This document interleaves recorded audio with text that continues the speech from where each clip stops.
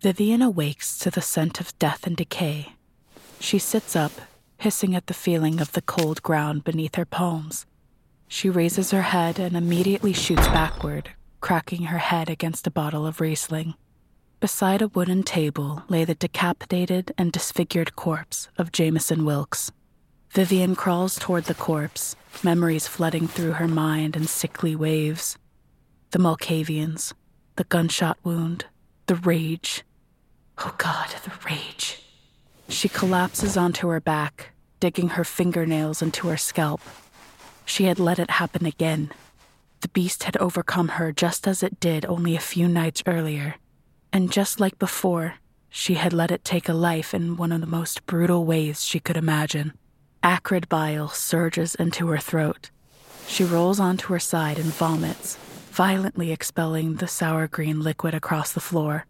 She curls into the fetal position as her stomach convulses again and again, the increasingly unproductive spasms racking her limp body.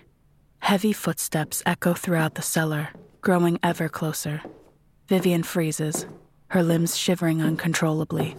The intruder comes to an abrupt stop at the bottom of the staircase. Vivien draws a short breath through her nostrils, the grimly familiar aroma of aging leather and unfiltered cigarette smoke wafting through the stench of blood and bile. Look where you ended up. You really betrayed your family for this? Vivien hides her face behind her blood-stained sleeve as the intruder kneels beside her. Oh, my poor child. Tell me, what happened? Vivien curls her knees to her chest, pulling several strands of her own hair out by the roots. Murder. Bestial rage. Took over. Whatever reason you had to make this happen, I'm sure you were in the right. Vivien peeks out from behind her sleeve, her eyes reddening. Above her looms the chiseled face of her old sire, Hector Albaro. He meets her fearful gaze with a stern scowl, tinged with an odd warmth she had only ever seen him muster once, in the moments before her unwilling embrace into the Sabbat. Hector's brow furrows, a strand of his jet-black hair escaping his gelled prison and dangling in front of his dark eyes. What are you worried about? I'm not here to hurt you. If I was, you'd already be dead. I am actually here to save you. How so, Hector? Hector cocks his head, an arrogant smirk playing on his lips. So you remember my name. That's nice. However, to answer your question, the Path of the Voice will still welcome you back into their midst. You were such a vital part, after all. Don't you miss your true family? Vivien shakes her head violently, her expression contorting with anguish and shame. Rejoin us, Vivien. We need someone like you in our ranks. I will make it seem like you were never gone. The Berlin and Magdeburg Camarilla will soon call a blood hunt on me. I doubt that you want to or even could deal with that. That's it? Oh, please. They couldn't hunt down a crippled sewer rat to save their life.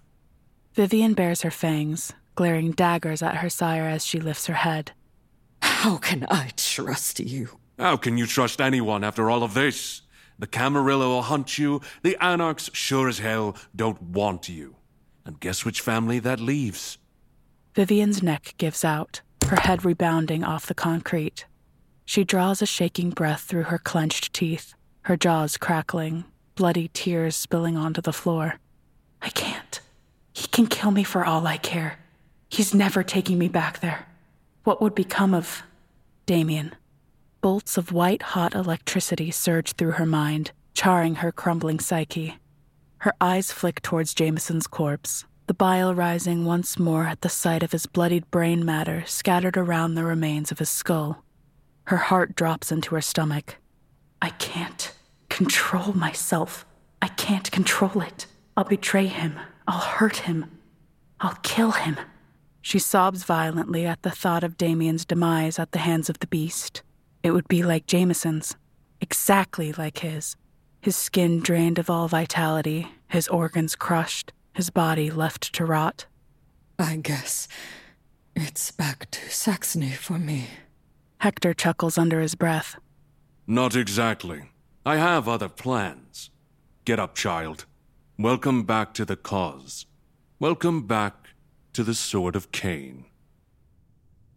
Damian sits alone on his bed, his body sinking into the aging mattress. He stares blankly across the room toward his sire's bunk, the haze darkening even the glow of the lights above.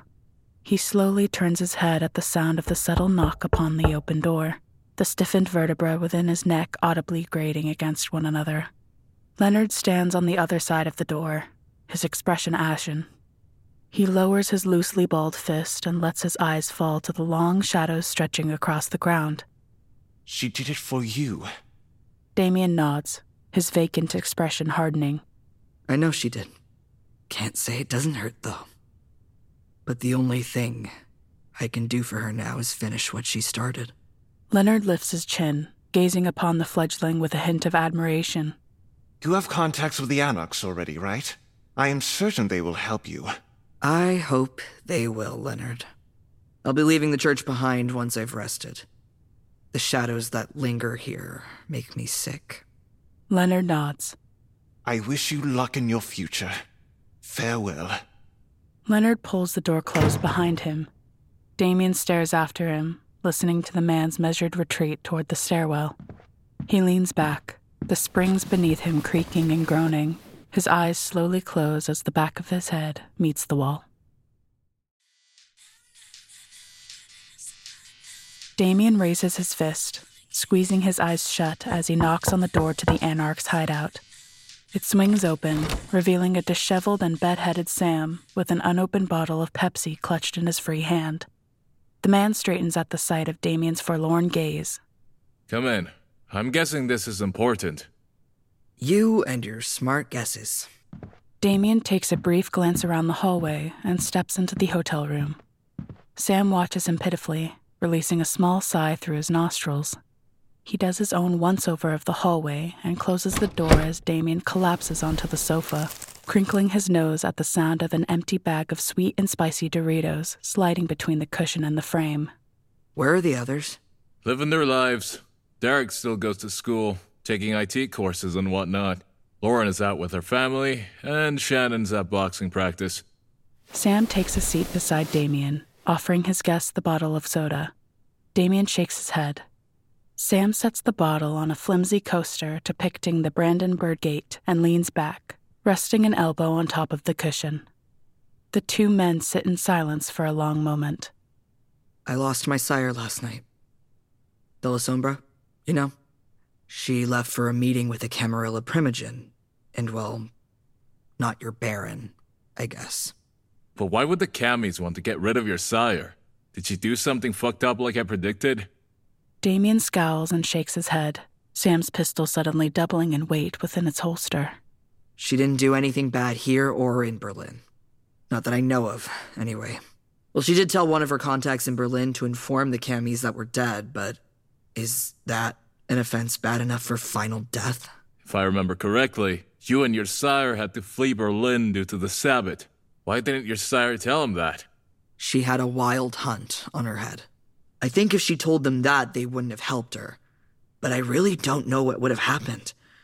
I don't understand vampiric traditions all that well. But they would have helped her since that would be sticking it to the Sabbat. They love doing that. Did you know the Cammies have something similar? Damian grimaces. Yep, they were the first to do it. If you did something that really pissed off the Cammies, you'd have a blood hunt on your head. Killed a Primogen? Blood hunt. Stole something from a Primogen? Blood hunt. Noticing a pattern yet? Damian scoffs to himself, his lips curling into an indignant snarl. Only crimes that befall the elders are worth calling a blood hunt over? Exactly. And masquerade breaches. Now, let's say a neonate gangrel was killed for no reason. Would they call a blood hunt on the murderer? No, they wouldn't. That's one of the things I hate about them. Only those high on top of their stupid pyramid scheme get treated well. So that's why the Anarchs exist? To give vampires equal rights? Kind of. One thing that is sure, though, is that no matter how old or powerful you are, if you get killed, your murderer will be brought to justice. That's nice. But what do you mean, kind of? Tasks and payment aren't equal. A child wouldn't get a job a baron would get, and vice versa. The easier the task, the less you get. It just makes sense. Sam leans forward, resting his forearms on his femurs. Anyways, we got off topic. So you say your sire met their final death? I'm assuming so. You're assuming? What other possibilities could there be? Honestly, I can only think of imprisonment. Do you know where she went? Beach Bar Magdeburg, if I'm not mistaken. Sam grunts thoughtfully. Listen, we'll check it out tonight and see what's up. If they were smart about it, the police won't know squat. That place is closed in November. Damian sets his teeth, nodding determinedly. Okay. Is the rest of the gang coming as well? No. Too many people showing up at once is too suspicious. Especially by night. If we go together, people might just assume we're a gay couple too poor to afford a proper beach for this time of the year. Yeah. Okay. So what do we do until then? Sam glances around the room, pondering for a moment. He nods to himself and reaches for a pack of Marlboro Golds on the opposite end of the coffee table. He smacks the top of the pack against the palm of his hand and flips open the lid, revealing a tightly packed assortment of hand-rolled joints. Have you ever smoked weed before?